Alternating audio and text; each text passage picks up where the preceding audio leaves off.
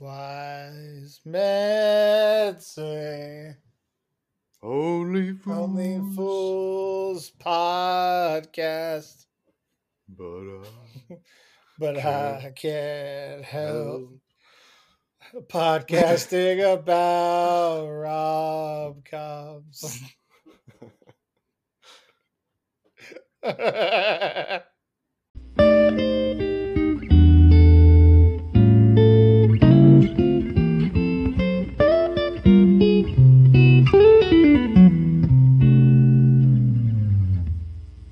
Well, hello and welcome to Bromancing the Stone. It's the podcast where myself, Renee Sanchez, and my good buddy, Max Lyon, What up? watch rom-coms and then record our thoughts and place them on the internet for the tens and tens of listeners. Listening pleasure. I don't know why. Just Max, how are you doing today? Surviving the cabin fever, buddy. How about you? Yeah, ditto. It's finally above freezing for the first time in Chicago in like 3 weeks here in Chicago. Yeah, I was able to sit Um, by the windows without having some frost build up on my shoulder. yeah, I was able to, sleep in my bed without my nose being completely frozen. So that was I've all good. I've literally woken up to like just a sheet of ice on my windows. Really, guys? Come on. It's just, come on, guys, come on, seriously, come on. Yeah, Come on.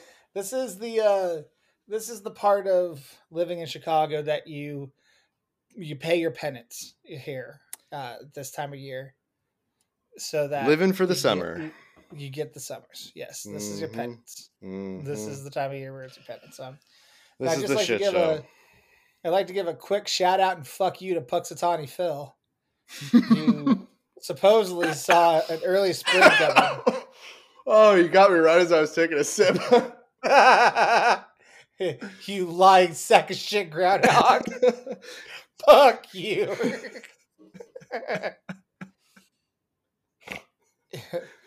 Some say it's foolish to expect the groundhog to predict the weather patterns. But you know what? Only fools rush in. You darn right, fools rush in. That's the movie we watched this week.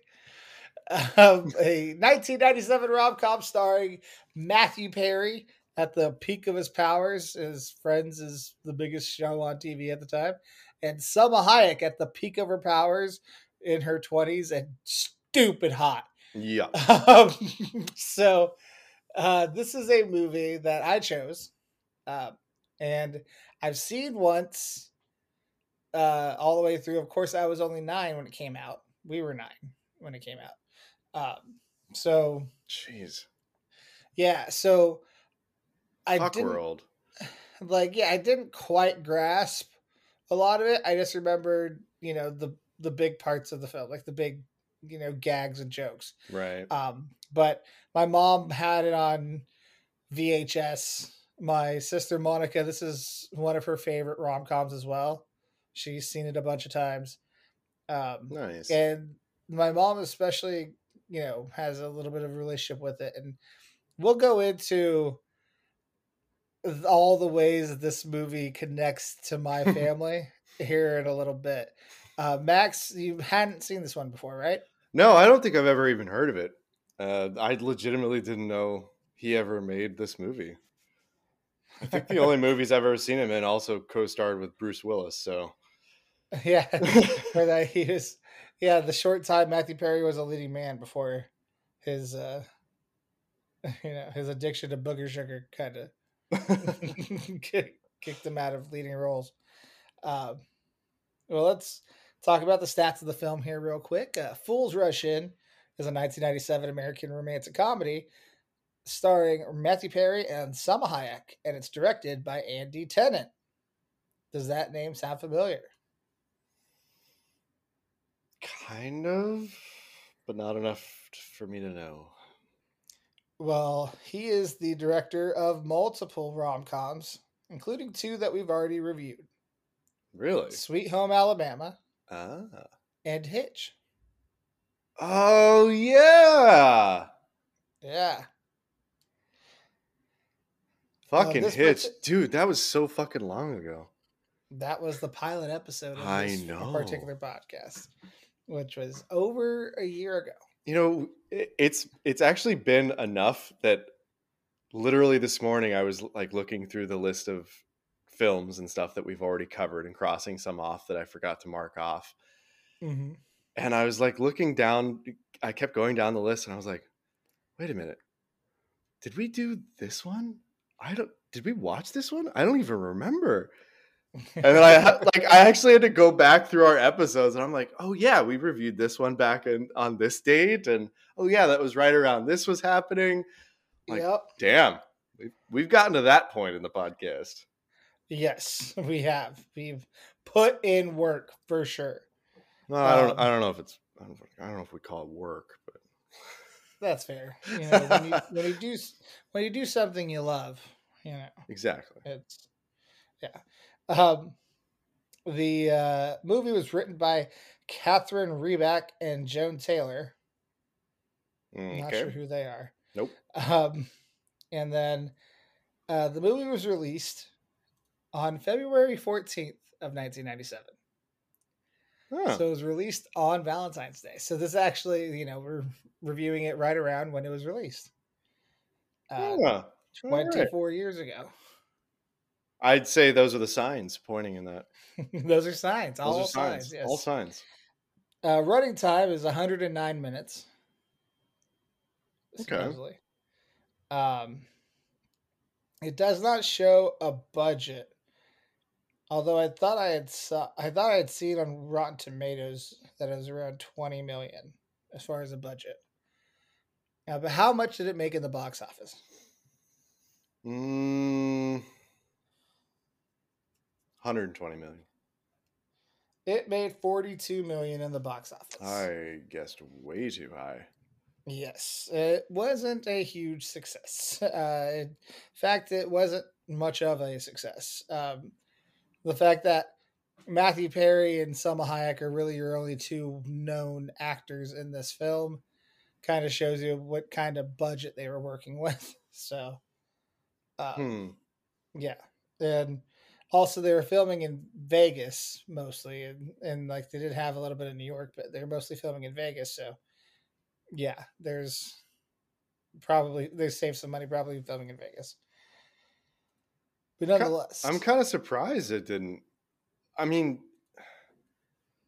yeah, wasn't Selma Hayek pretty? I mean, this was shortly after Desperado. And Matthew Perry and Friends, like you have two decent leads. I'm kind of surprised it didn't do better. I mean, yeah, I agree. I mean, From Dusk to Dawn till Dawn also happened a year before this one. So, yeah, I mean, she was known for being extremely attractive, but she wasn't really known for her acting.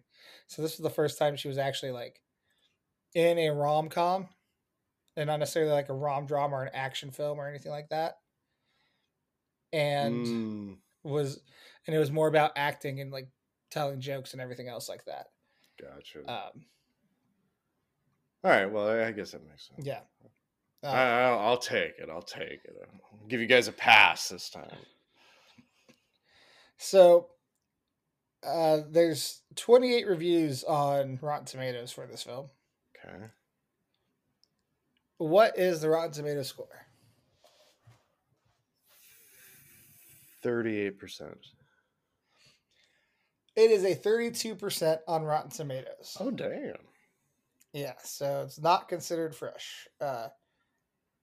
It doesn't have a critics consensus for some reason. That bad, huh? Yeah. Let's see. Mike Clark of the USA Today, he wrote about this film. Take away the ethnic pregnancy angles, and we've seen this premise countless times, all the way back to the spate of post-World War II romances about returning veterans and the mates they married in a blink. while Roger Ebert gave it 3 out of 4, and he actually gave it a positive review. Fools Rush In is a sweet, entertaining retread of an ancient formula in which opposites attract despite all the forces arrayed to push them apart. Okay. I think that might be a first where I actually agree with Roger Ebert. Yeah, that's a solid review. Yeah. Yeah, and those are pretty much the only 2 reviews that are shown here on Rotten Tomatoes. So you can see how quote unquote forgettable this film is amongst the general public. Yeah. That a lot of people don't really know it. Like if you bring it up now, the first thing people probably think is Matthew Perry started a rom-com. Yeah, I mean, like last week when you told me what we were watching, I went and looked it up. I'm like, the fuck? Selma Hayek and Matthew Perry? I feel like this is a movie I should know, but I really don't. Yeah.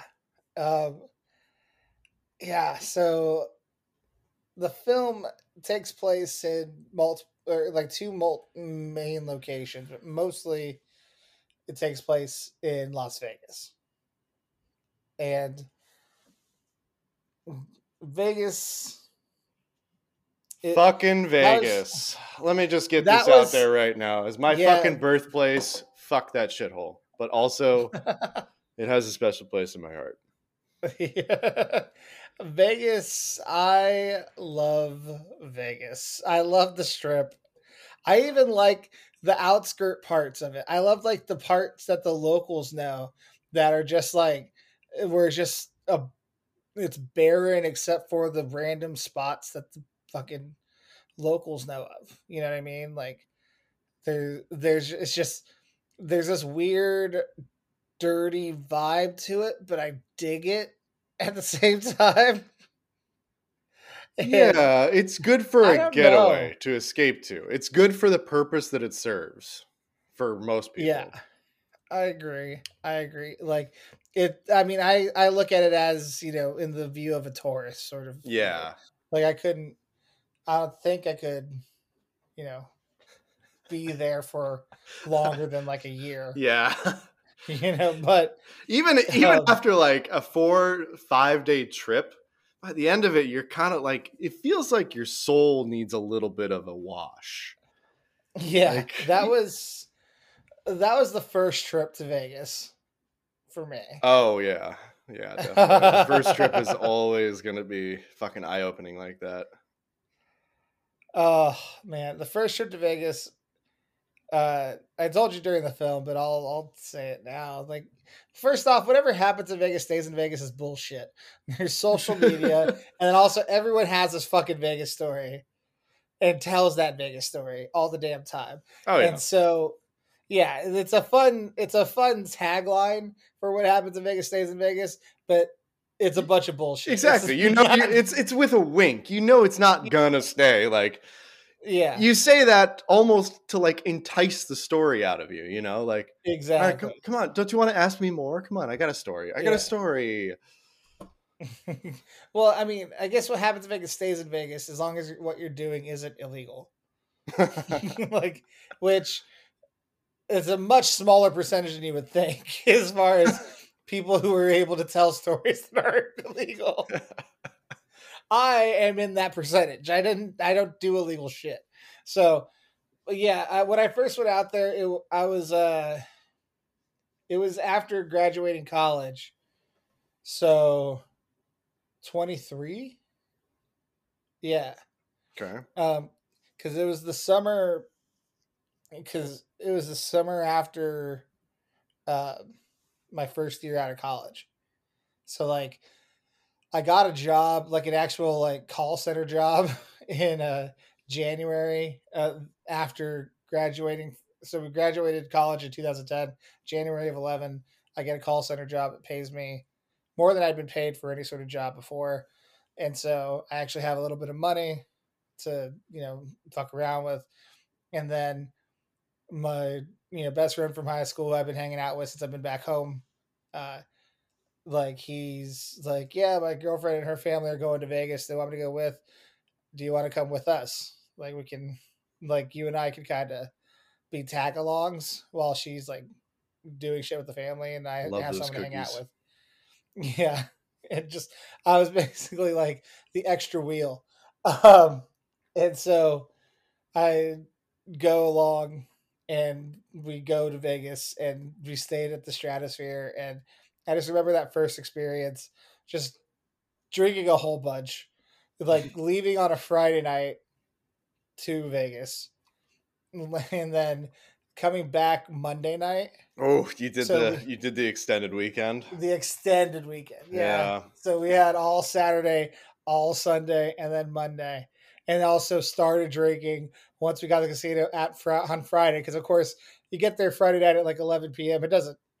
It's 11 p.m. The night's just started. Yeah. Like No, fuck that. you don't go We're to going. fucking bed. Yeah. Yeah, we're not going to bed. I'm gonna sit at a slot and I'm gonna drink. Like that's you know, granted we may stay in this hotel that we're staying in, but I will be gambling until 6 in the morning, which I ended up doing. I think I was like drunk as fuck at the craps table at like 4 in the morning that night. It's Jesus. just I think and when I turned like 80 to 240 at the craps table, just watching and I remember this one drunk dude who was at the craps table. He just he was like loud as obnoxious as fuck just at the game, just throwing dice, and There's always one. he kept yelling, "Can I get a cocktail?" He just and so he's like every 2 or 3 dice rolls. Like he was funny though. He wasn't like douchey or Right, anything. He's right. just drunk as fuck, throwing dice, and just like, "Can I get a cocktail?" He's just like waiting for the waitress to come through. Oh man, that craps table was good to me because like I went back there like 2 days later, and then there's this other dude who's like he sounded like he was from like Mississippi or somewhere down south, and whenever he threw the dice, he'd yell out, "Hey yo, Bo!" Which and then I found out just from chatting at the table that a yo is the slang for an 11 when you throw an 11 at the craps table. Really? And yeah, so when you throw your very first roll, if you roll a 7 or an 11, that's an automatic win for the pass line. And Ah. then the 11's like extra, like you could make extra bets on the 11 because it's a harder roll to get because of probability, so you can win more money on that bet. So this guy just kept trying to roll 11s, and every fucking roll, even when it was like an automatic win, he'd yell, "Hey yo, Bo!" and he'd throw it. And then there's this other dude who whenever he threw the dice, he'd somehow in the same motion throw the dice and snap all in one What motion. the fuck? Like he'd throw it and snap. Yeah, and just like just That's like nuts.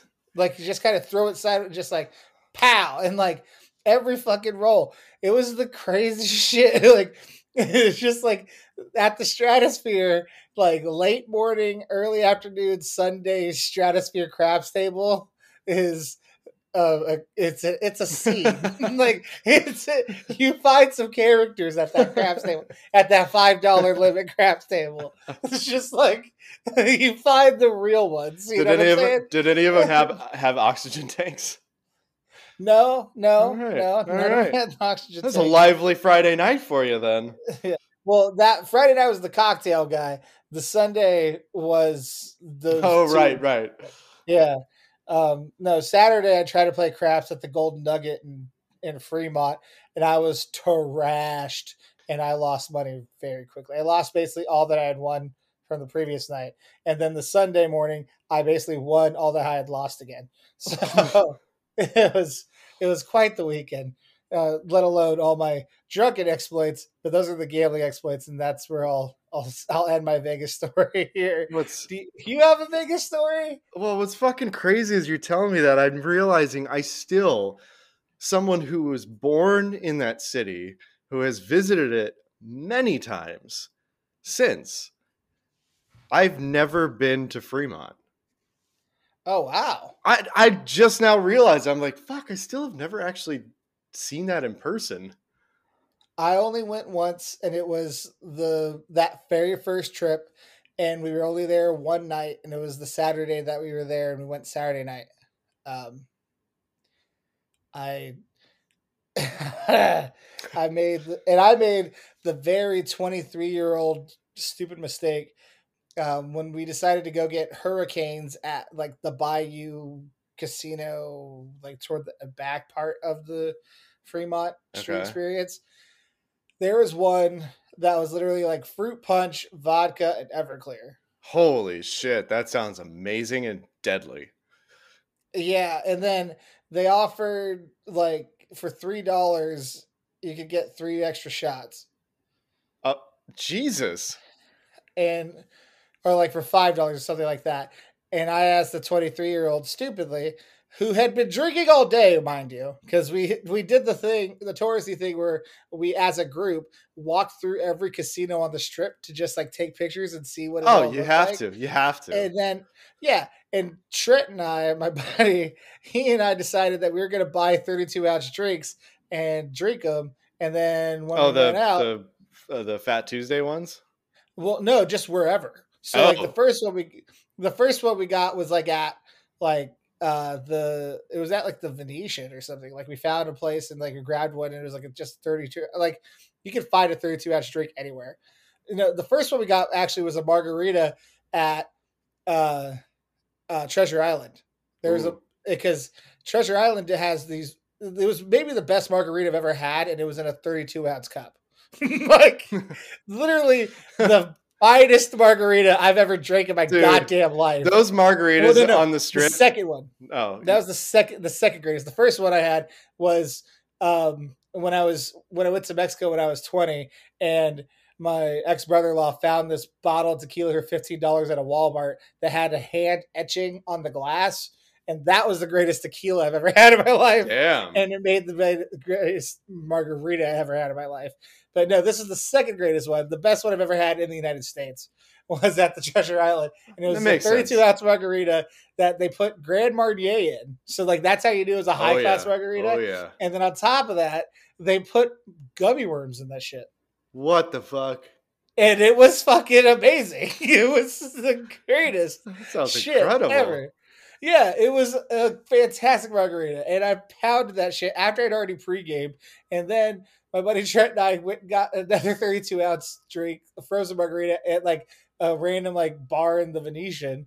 And so we have like 64 ounce of margarita in us after we'd already pre-gamed. And then they're like, okay, now we're going to go out to dinner. And then we're going to go to Fremont. And then when we get to Fremont, after I like had a couple beers at dinner, then I decide I'm gonna get that fucking hurricane with the Everclear and the vodka. Jesus. And yeah, spoiler alert: I did not finish that shit.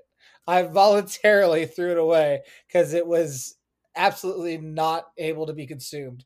The extra shots of Everclear basically ruined it. The fact that I got through, it was basically like there's a pool, like a big old circle on the bottom, and then a very tall like yard part of it, of course, like all of them are, but like this one wasn't like equally distributed all the way through the height.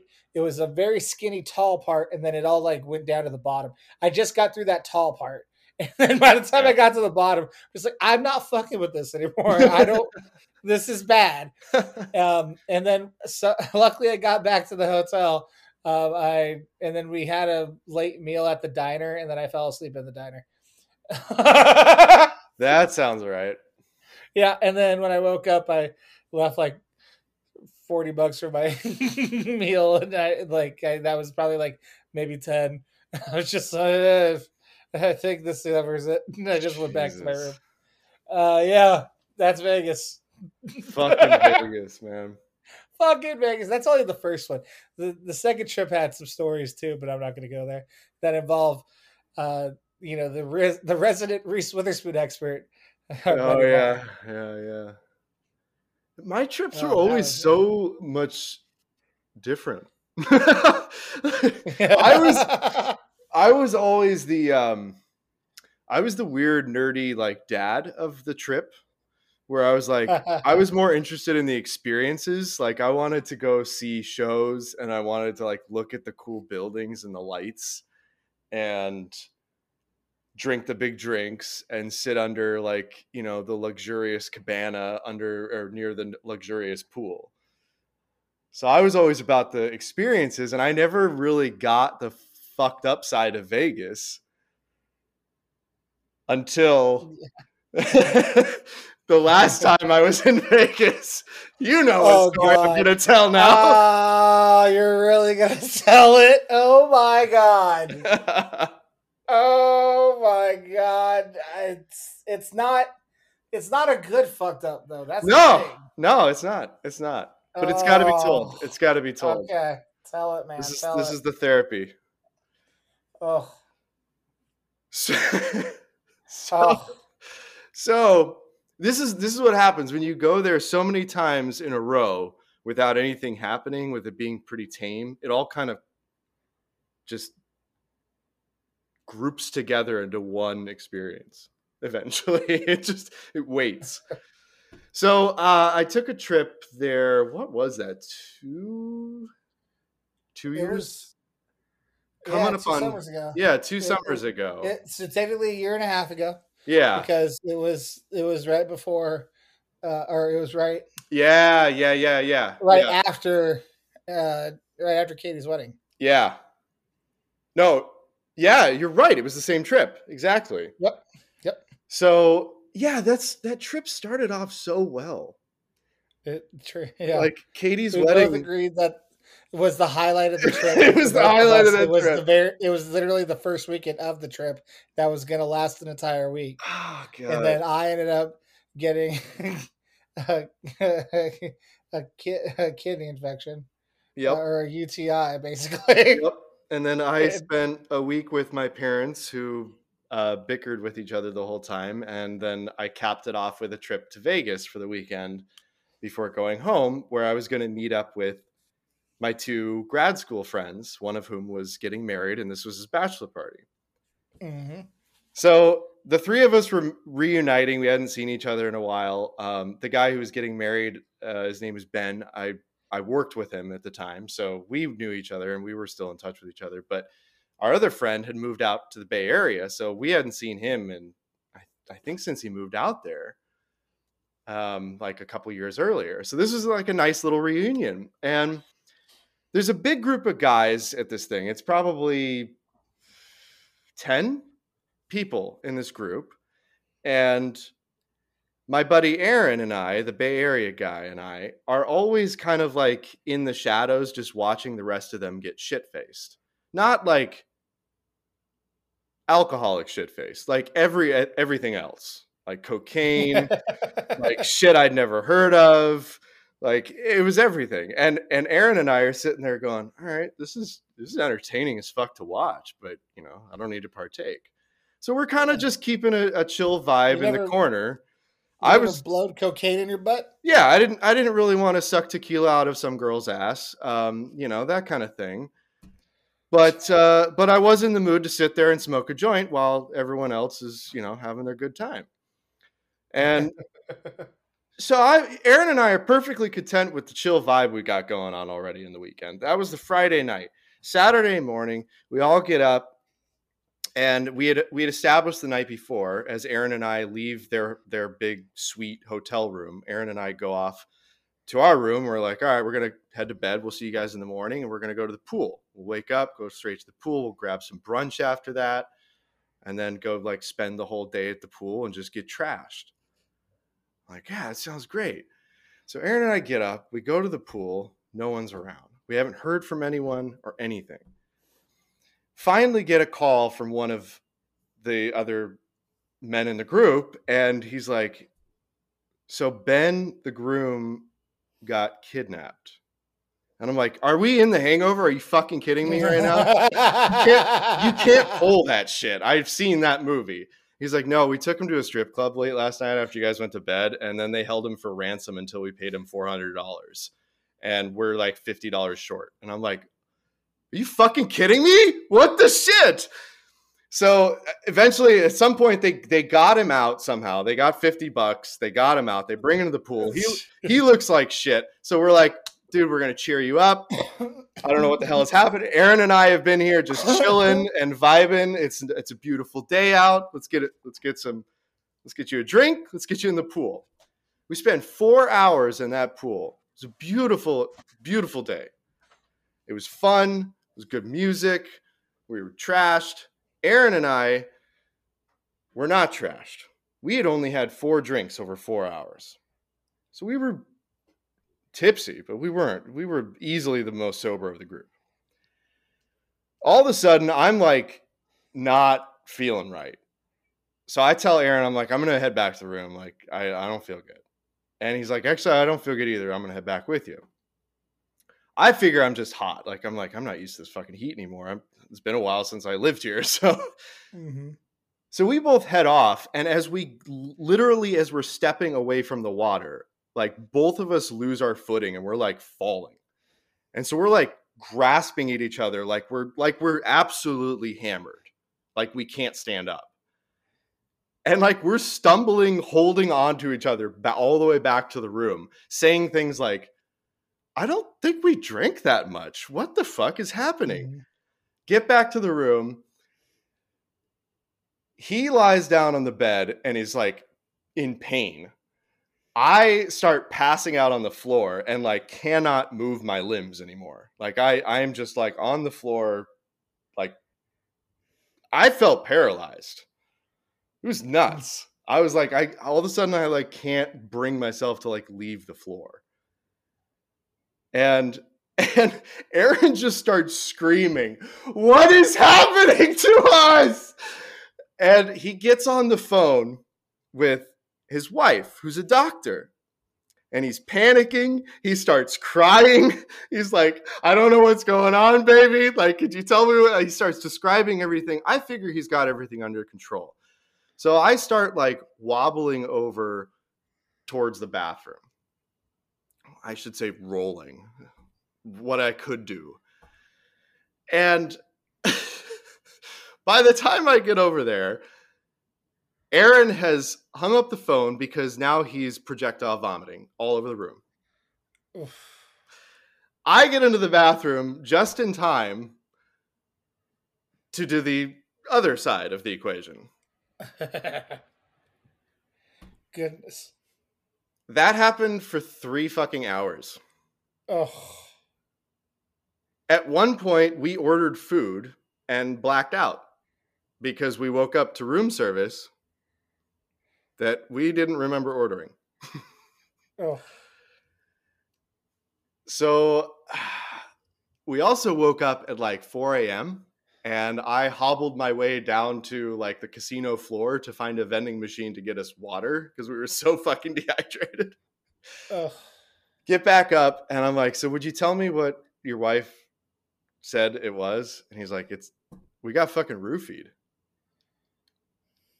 I was like, how the fuck did we get roofied? We had 4 drinks and we watched them get made in front of us and they never left our hands.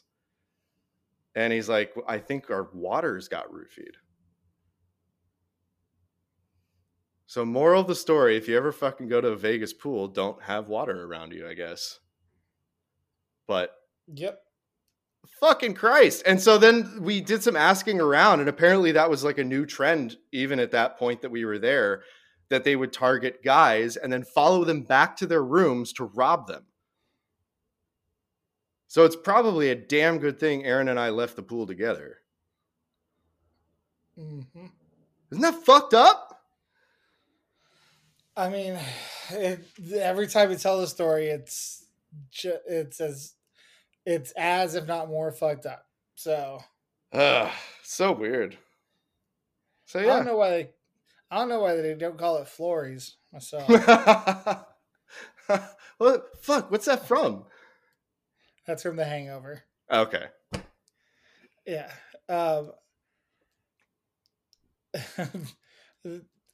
That's a much different experience than much different.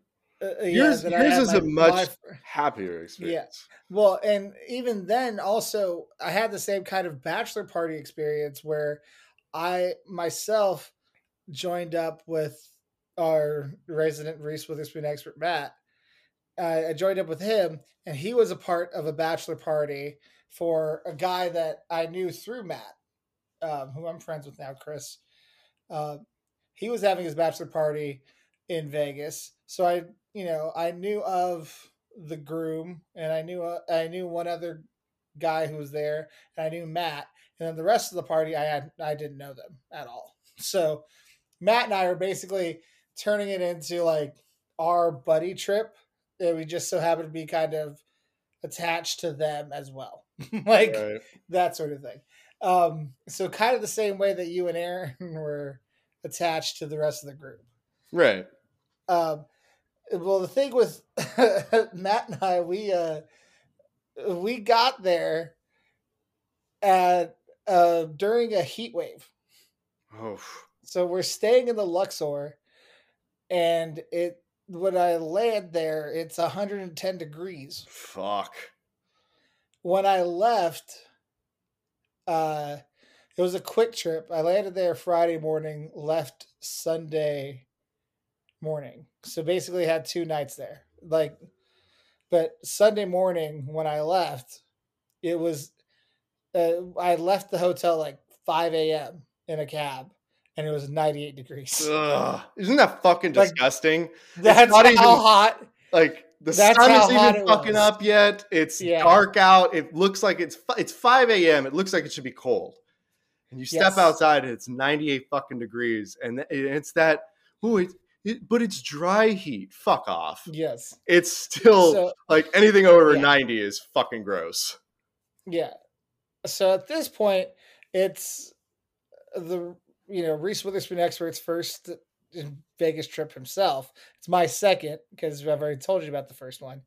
And so that first, when I get there, I put the bags in the room that we're staying in, and then we immediately like, all right, let's we've talked to people who've been there before and everything else, and we're just like, all right, let's go get some food and then game plan. And after we get some food, we decide to break off 2 of us and go get 100-ounce drinks from Fat Tuesdays. Because a mutual friend of ours, Robbie, he and his now wife, they did that when they went to Vegas before us, and found out that they have 100-ounce mugs that you can get drinks in. Mm-hmm. And we were still at the age where we were like, we could drink anything and in any quantity, it'd be okay. So Of course, you're invincible. I of course smartly choose margaritas because obviously that's my go-to. It's in my blood. Matt sees a drink called 180 Octane. Jesus. Pop quiz hot shot. What could 180 Octane possibly be? It'd fucking kill you. That's what it's gonna do. How about the 180 proof Everclear? Ding, ding, ding. Like, so it's basically Everclear and orange juice. Oh. It's basically a screwdriver with Everclear. It's oh my god. And so I immediately tell Matt about my Everclear experience, the Las Vegas trip, and also tell him you need to choose a different drink. Like you're half my size. And I know you can drink, but you're still half my damn size. Knowing Matt, that probably made him want to do it more, right? And yeah, he said it because he had just gotten engaged at this point. So this was his de facto bachelor party as well. So he's like, dude, it's my bachelor party. You said you'd buy me whatever drink I wanted. That's what I'm choosing. Fine, you asshole. So I buy the drink. We proceed to walk as much as we can, which basically means across the sky bridges between the MGM properties. Yep. So we literally just do a lap through the MGM properties, and we stop at whatever slot machine we want to stop at and play slots. We stop at the MGM Grand Sportsbook, and we start randomly talking to these Australian dudes who see our drinks, and they're just like, where the fuck you getting those? And so we start talking to them about that. I noticed one of them was wearing like an Australian football jersey, so I started talking to him about Australian football, which is the fucking best. And And basically, we keep drinking these drinks. At one point, Matt didn't finish his drink. He basically poured most of it into a trash can, and then he traded someone. They had a 32-ounce container. He basically poured 32 ounces of his drink into that container and then sold the 100 ounce to that person for basically sticker price because he could refill it cheaper. And so that person was going to refill. Jesus. So he basically turned this gift into a profit for himself drunkenly, because that's what Matt does. that's who Matt is, because that's why I love him. So then all of a sudden I see him and I'm like, where the fuck's your 100-ounce drink? He's like, I sold it. Like, who the fuck buys a half drink? It's like, no, I sold the container. It's like, what the fuck happened? And also I had taken out like $400 in cash to gamble with for the 2 days. I proceed to, as I get drunker, to lose all 400 in slot machines. Of course. So by the time we get back with the rest of the group, they want to like meet up before they go get dinner. And so it's like 7:00. We show up. I wore like an orange shirt, and I sweat through it basically. Oh yeah, because I'm drinking, and it's 150 degrees outside. Matt, even though he didn't drink his whole drink, is drunk as shit, because obviously he is. It's 180 octane. And we meet up with the rest of the group before, like, to game plan what we're doing for dinner. And I remember our buddy Justin, he looks at us and he goes, "The fuck happened to you guys?" And, like, how concerned. He's like concerned. Like, what the fuck happened to you guys? And then I just look at him like, we've just been walking and drinking. Vegas, man. It's Vegas. We've just been walking and drinking. It's like, Jesus, you guys look wrecked. And so we're just like, we shrug, like, I don't know. And then basically I'm like, well, look, we're going to go back to the room. And yeah, because I noticed Matt is like less and less responsive to people saying his name. So I'm just like, okay, let me go ahead and just get him back to the room. And so we get into an elevator, and then Matt sees someone wearing a Kevin Garnett Boston Celtics jersey. Oh boy.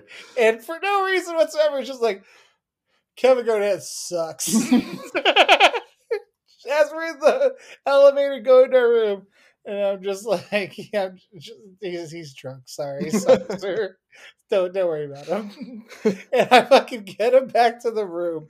It's 7:15. I remember seeing the clock. I get him back to the room. I'm like, let's just chill here. Let's maybe order some room service and just eat here. Get some water in us, and then just see how we feel in like 3 hours if we want to go back out. I lay him down. I get into the bed. He lays down. I take a piss. I come back out. He's asleep. He's just asleep, just done. Like, I at least take his shoes off, and like, but he's asleep in his clothes. Like, just he's done. It's over. And so I literally go out. I decided, instead of ordering room service, I like go to the food court in the Luxor, buy food, bring it back, good call, eat it, all that sort of shit. And it's like 9:30, 10 o'clock before, the rest of the group like tells me what their plan is or whatever. And they're like, hey, what's Matt up to? He's asleep.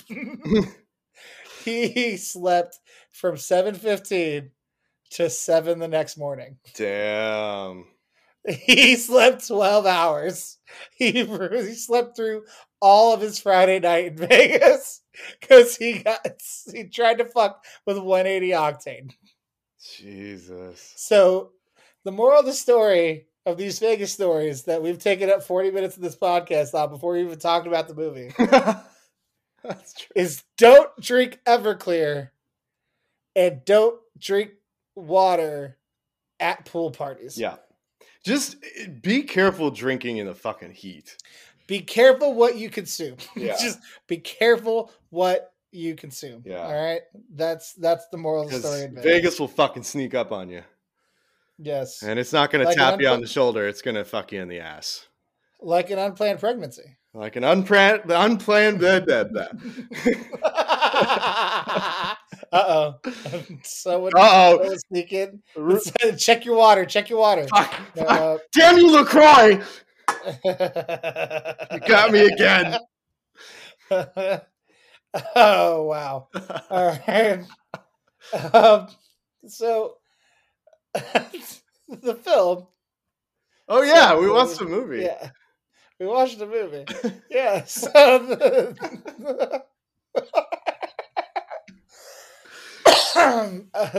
as I mentioned, my mom loved this film and my sister Monica loves this film. And you did mention just because being of Mexican lineage. Yeah, I love how we focused on the Las Vegas. You felt more at home in the Vegas plot than you did to the Mexican connection in this movie. No. I think they were equal. Okay. Because I mean, I mentioned to you how I missed like those get-togethers. The party that they go to it when she tells him she's pregnant, and then he goes with her to the family get-together that they have once a week. Now, it wasn't once a week. It was usually just like holidays, maybe a birthday or something. But my dad's side of the family, back when I used to talk to my dad, but growing up, on my dad's side of the family, my extended family, which was a lot of uncles and aunts, or excuse me, tíos y tías, and a lot of primos y primas, cousins. Fuck, my junior year Spanish is coming back. Basically, that was the gig there, where it's just like I still don't know how many siblings my dad has. He's like one of like 7 or 8, I think. Those Catholic families, man. Yeah, dude. That whole the Catholic background and everything else, like that's completely 100%. That rang 100% true to me. Yeah, I completely understood it, and I think that's probably why this movie didn't do so well in the box office, is because they didn't really do a great job of marketing it toward the proper market, which is like I am that very small thin slice in the Venn diagram of but I think you're still on. I think you still have a point that they could have marketed it to a different, or at least a few other audiences in addition to. They kind of just they whitewashed it. They whitewashed a little bit, and also they're I don't know. I'm not sure what else they could have done, I guess, because it rang out true as far as the Mexican part of this film. It just, and even the jokes that they had and everything else, it all felt like home to me. And then my mom, she didn't have a great relationship with my grandma, her mom. There were definitely issues there. Yeah. But my mom loved her grandma, my great grandma. And she lived in Mexico. So much like this movie. Yeah, my mom remembered going across the border and staying with her and, doing all the things. And basically, so when my mom would watch this film, she would always get memories of spending time with her grandma in Mexico, because she's like, it was exactly like that. As far as like those scenes, those parts, like that relationship, everything else. The hacienda. And so, yeah, in Aguascalientes, hot waters. Yeah, or I think hot springs, maybe. I think probably, yeah, that's probably. Yeah.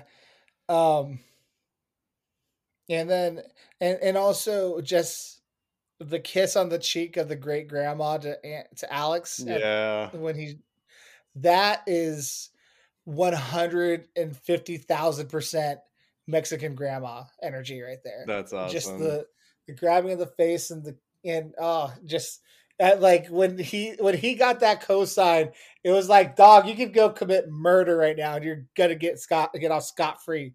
You're fucking golden. You're good right now.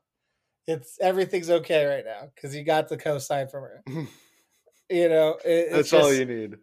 yeah, it like as far as all of that part of this film, for me specifically, it just really touched to my life experience and being Mexican, which is something I'm very proud of, even if I don't necessarily know how to speak Spanish or, you know, have my, brown pride tattoo anywhere. Well, So, yeah.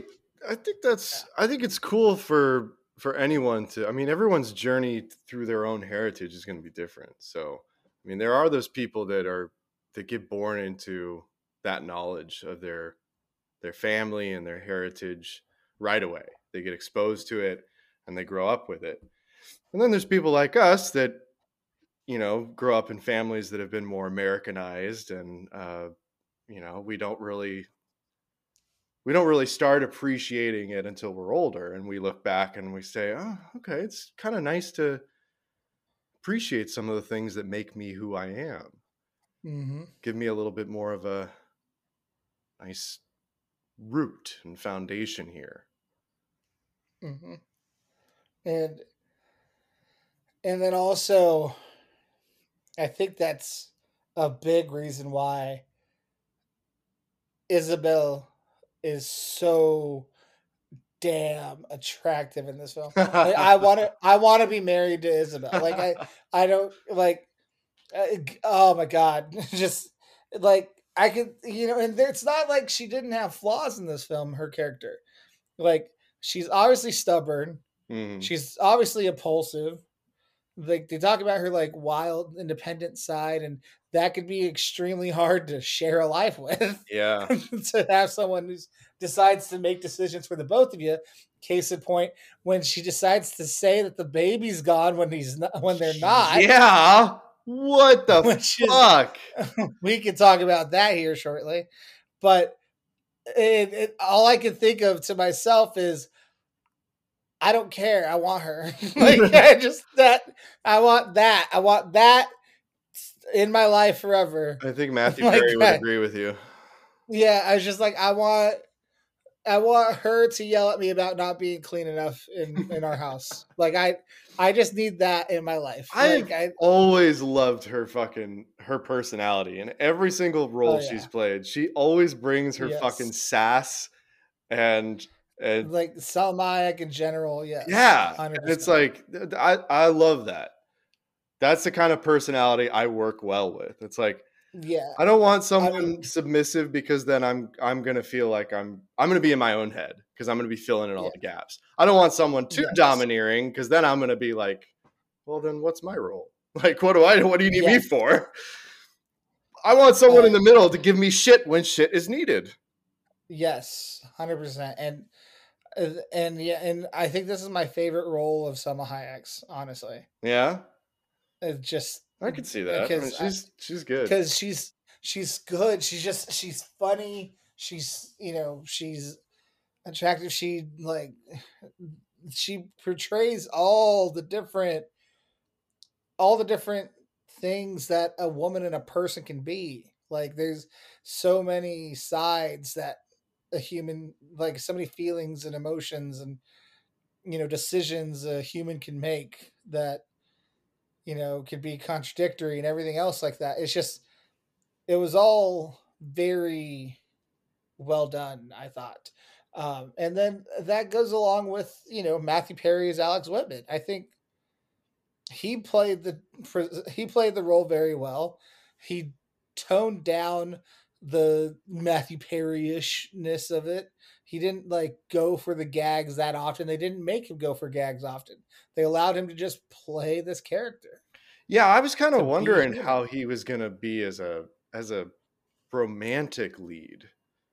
I mean, You know, the only it's romance I've seen him really a part of is like him and Monica and Friends, you know, and mhm. even then, it's kind of a I always loved their storyline on Friends, but their dynamic never quite seemed right because of him.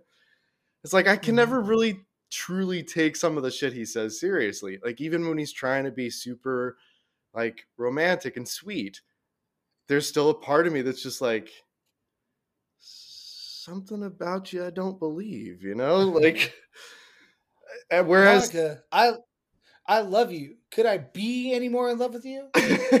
exactly. Complete with a sweater vest, of course, too. Yeah. Yeah, so no sweater vests. That was a plus. And I thought he really, you're right. I think he did an excellent job of toning back some of the gags and the more comical stuff. And he did a decent job of making it believable of how genuine he was. Yeah, and then the dialogue and the directing did a fantastic job of anchoring everything, bringing it down to reality, not allowing this because this is a storyline based on this ephemeral I always fuck up that word too. fate. I know. Like the whole idea of fate and signs and this and that. Right. And so you could let that be the helium filled balloon that carries us off into unrealistic land. You know what I mean? But they anchor it down with a lot of the arguments and a lot of the choices as far as like shots. I mentioned the one shot, like after she tells him the baby's gone and he's at the hospital sitting on the curb in the middle of the parking lot, Yeah. as opposed to like sitting on a bench or like going home and sitting at his table. Like they have him sitting on a curb in the parking lot in the middle of the sun, like of a hot fucking day in Nevada, but he just can't go anywhere because he just lost his baby and the woman he The loves. And camera he angle was perfect for it too, and because it was like up because in it the was so hotel. distant. Yeah, because it was distant as fuck. And it just like, and so you're seeing the shot and you're just like, that man feels alone in this vast space Yeah. and he doesn't know what to do or where to go. And it Yeah. was just and it was just choices like that throughout the film where it's like, this film is not reinventing the wheel as far as a rom com is concerned. It is, as you know, those reviews said a long time ago when we started this podcast episode. Um, but like where it's not reinventing the wheel, this is the same, opposites attract, having to learn to having to learn to be in love with each other while, being married sort of thing. Like you've seen these before, you know the story before, and you know how it goes sort of Right, thing. right. But at the same time, they just they made these choices in the dialogue and in the film that really worked and felt like an argument that I would watch. Well, it gave it some realism. It made it like you said, it grounded it back into reality where obviously, yeah, you're dealing with kind of a real situation where she's pregnant from a one night stand. But Mhm. then we got introduced into their dynamic a little bit and the reality that went along with it. And along the lines of the curb there, where he's sitting on the curb, there's also the dialogue they had when they had their fight at the nightclub in the parking lot. Yeah, yeah, yeah, yeah. Like I loved when she asked him, like, "Why do you choose to alienate me?" I don't And he know. says back, "Yeah, exactly. I don't know." That's such a fucking true response It's to such a that. true Like, fucking response. it's just like I don't know.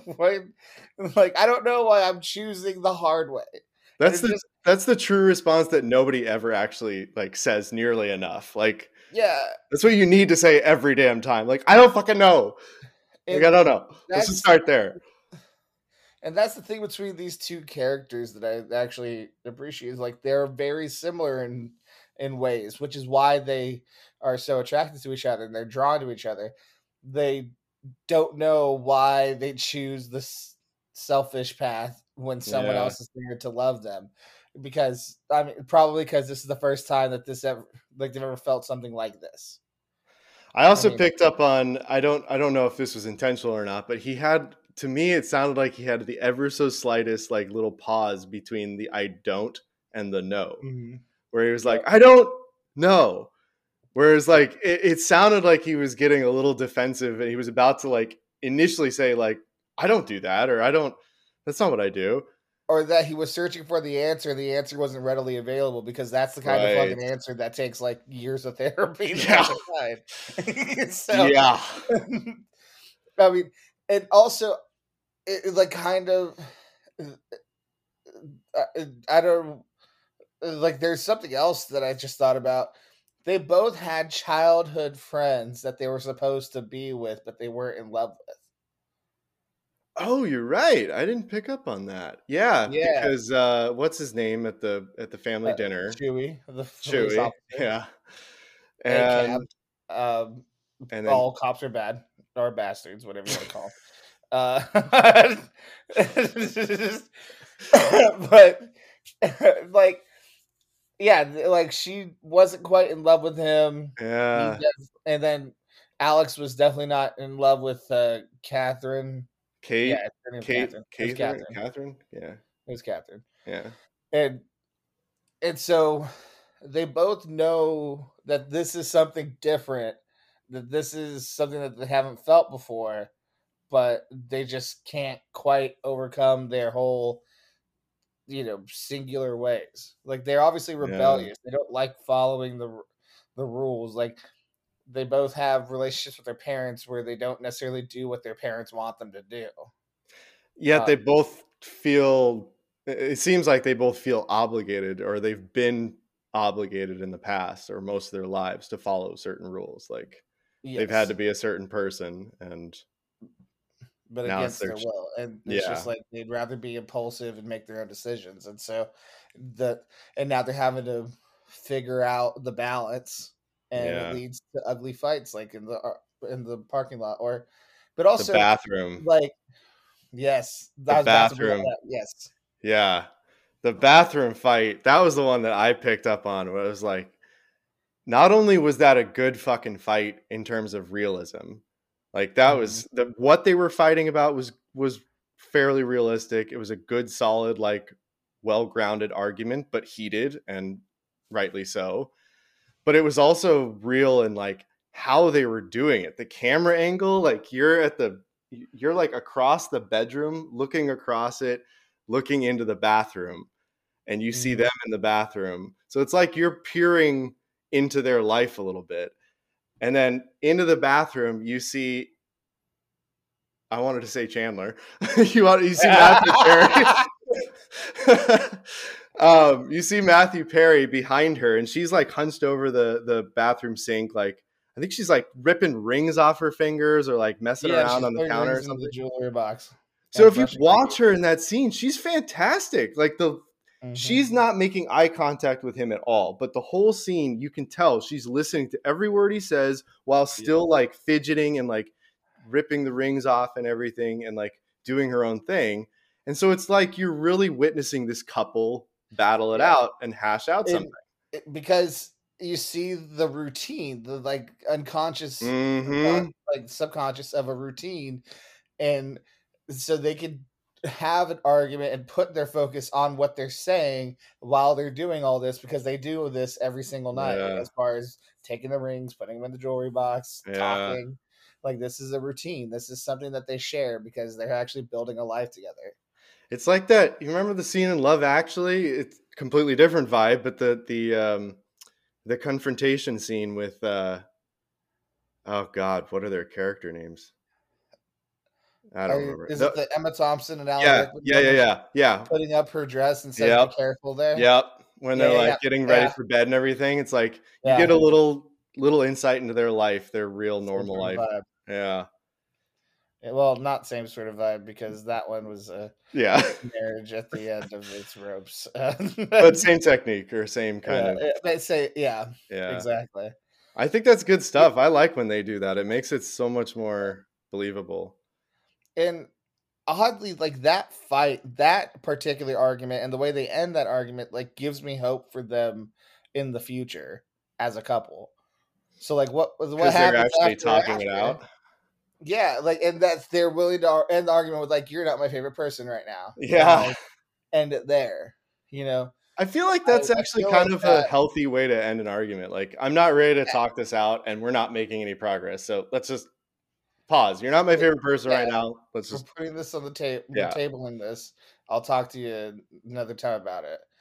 And yeah, I think that what happens after is that they probably have a few more kids because The sex is birth great. control and whatever. Yeah, and it's Selma Hayek, like and and then he probably like there's going to be a huge nightclub boom in Vegas into Oh, the yeah. 2000s and the 2010s. So he probably creates his own company out in Vegas Oh, yeah. of being a nightclub architect, and he gets really rich off of building places for 20 somethings to do Molly. So, you know, Or get roofied. yeah, he builds a life living in the suburbs in a brightly painted house, taking care of his kids and his wife, and going to mass every Sunday. While and as he leaves mass, he sees these kids with fucking wrist bracelets on, and fucking rolling on Molly, needing to drink as much water as possible. Yeah. As God intended. So Every time he closes out a new project, he's got to go to confession. yeah.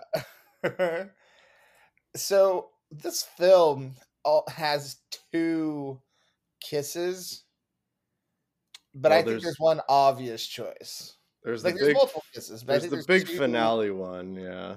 And then Here's there's the big the finale one, but I think the obvious kiss to me is the first one that they share after the family dinner. yeah. When she's blowing out the candles, Yeah, that's a good one. and he rushes over to her, and then they open mouth kiss. Was that where he gives her the like I want to bone you right now eyes? Yeah, they both give each other Okay. the look Like, like, yeah, yeah. he's sitting down like 15 feet away from her and he just looks at her and like He's holding a baby the same night that he's been told about an unplanned pregnancy. And then he's held that baby, gets thrown up on, but then he takes it in stride. He talks about how much he loves her family. And then she's just over there being a doting woman, like cleaning up everything and uh-huh. also just opening her life to him and bringing him Uh-huh. into this world that he can't believe it. And so the two of them could not be more hot for each other. Like there's like not even not physically but on an extra level, like an extra interpersonal level of wanting to fuck. And that kiss is just like the culmination of oh like we need to do something about this. But the initial idea is that they're not going to do anything. And then I mean, I can see why he decides like we need to get married and we need to go find a honeymoon suite right now on me. I got you. I'm pulling out the fucking I Amex. mean, yeah, they start gnawing at each other in Yeah, that I'm kiss. buying you something at Neiman Marcus for you. I got the fucking Caesar's Palace honeymoon suite for the night. We're going to Bone Town with this motherfucker. All from a family dinner from an unplanned pregnancy. Not unwanted, unplanned.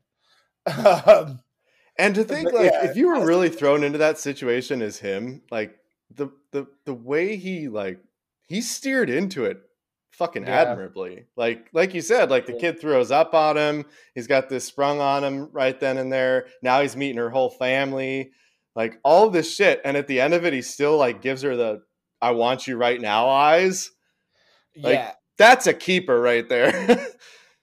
That reminds me of something about the movie that's tough, but it has to be done. It's the pacing of the movie where Yeah. just have the one scene between them when they meet. Like their meet cute is in that bathroom line, And then the very next thing, they've banged.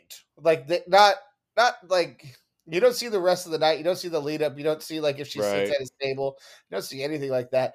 You just see her leaving his bed after she's driven to his place, and they've banged. Like they just so we've skipped the whole rest of the one night stand night, and just like that's all we get to believe that they would go that far. Right. And so, and then as she comes in, he doesn't have her phone number or any point of contact, but he says he's looked all over for her and it was a phenomenal night and everything else like that. He obviously liked what happened, but at the same time, like you have to have that dialogue in order to provide the reasoning why he would chase her down when she tells him about the pregnancy. If he was like just slightly more douche and just like, oh, we fucked, Yeah. then this movie falls apart. Like That's true. Yeah. he Yeah. like he obviously felt something. Like you have to believe in the felt something all from that bathroom scene. And so much rides on that bathroom scene. And if you don't believe that Yeah. bathroom scene, the movie's kind of fucked. That's a really good point. There's out of all the things that were kind of well, I guess, represented Crafted and and yeah, and well crafted about their Mhm. relationship, about their dynamic.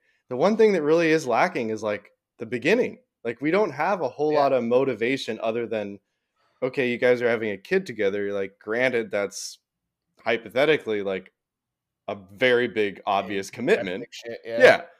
But like from a rom-com perspective, it doesn't have the usual like rom-com initial motivation that gives us because we're yeah. used to the chase. Yeah, exactly. And we're used to being convinced like, okay, I want to see these two together. Like these are the two like I'm rooting for them now.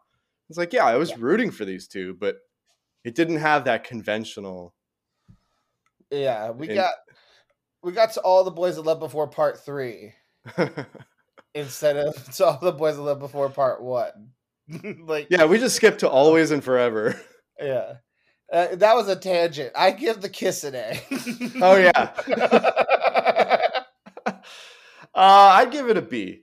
It was a solid kiss, but I'm not a big fan of the big gnawing kisses.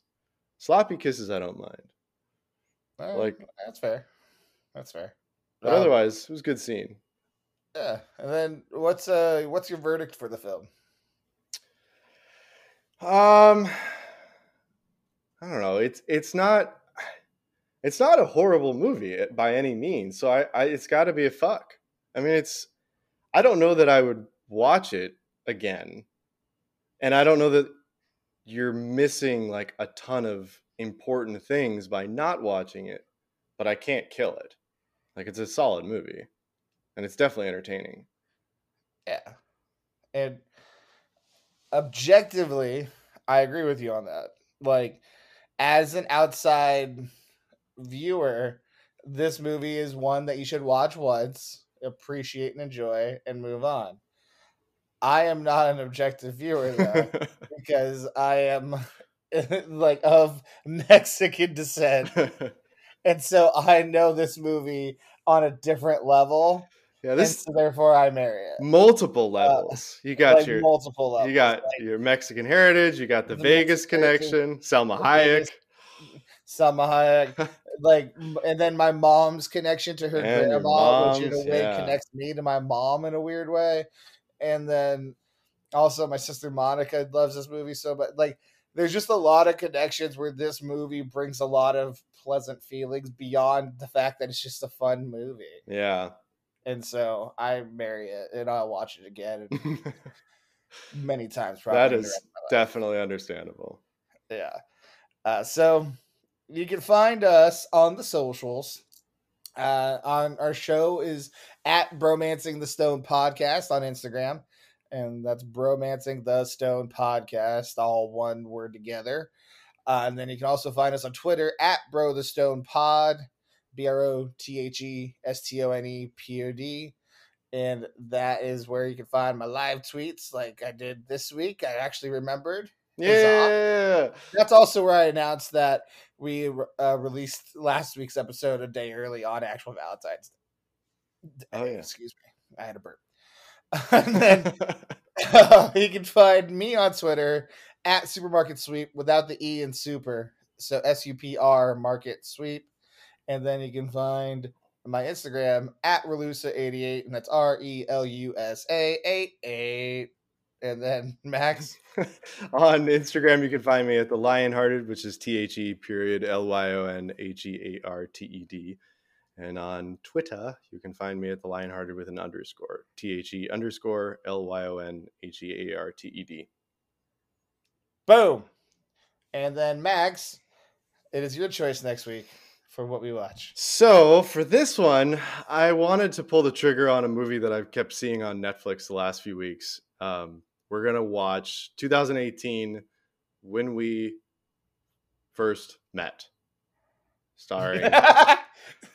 That's a good sign that he couldn't remember the title. I was trying to remember what play on phrase it was, which rom-com type phrase it was, When We First Met. You know what, Max, you're not slick. I see what you're doing with this whole Netflix vibe. Like, you're just trying to find movies that you've already paid for by paying for the streaming service. Yeah, man, I'm just trying to look, we're in a pandemic. I'm unemployed. Like, I got to make the most of my money here.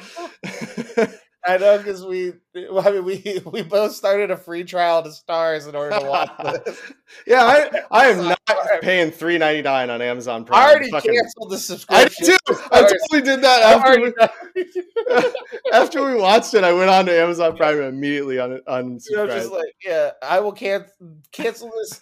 Turn off my auto renewal. I didn't cancel. I turned off the auto renewal. Oh, nice. I got 7 days of Stars still. So if I want to fuck around and watch a few more movies, I'm gonna do it. But all right, so next week, When We First Met, starring Adam Devine and Alexandra Daddario. Mm-hmm. Speaking of attractive female leads, there's another one. So I think Alexandra Daddario is your Salma Hayek for me. Like what Salma Hayek is to me, Alexandra Daddario might be for you. She's definitely up there. I don't know. I know what Salma Hayek means to you, so I'm hesitant to say she's that upper echelon. I mean, but the thing is, Salma Hayek does have longevity on my life. That's also true. Yeah. My entire life, I've had a crush on her, and I don't think that'll ever go away. That would probably be up in our 20s. That's a tie between like Jennifer Aniston and Rachel McAdams then for me. Yeah. Well, it'd have to be Aniston. Aniston's been around as long as Salma Hayek. Yeah, Aniston is the OG celebrity crush, I think, from my teen years. Yeah. Friends, man. Friends. A solid choice too. Yeah. It's a solid choice too. She's a very beautiful woman. And just seems cool. Like that's the thing. Both of these women not only are very physically attractive, but they also just seem like fucking cool people outside. Oh yeah. Like so, you know. Yeah. Hell yeah. Fuck yeah, man. So until next week, to the tens and tens of listeners, we love y'all and we thank you. Have a great rest of the week. We love you guys.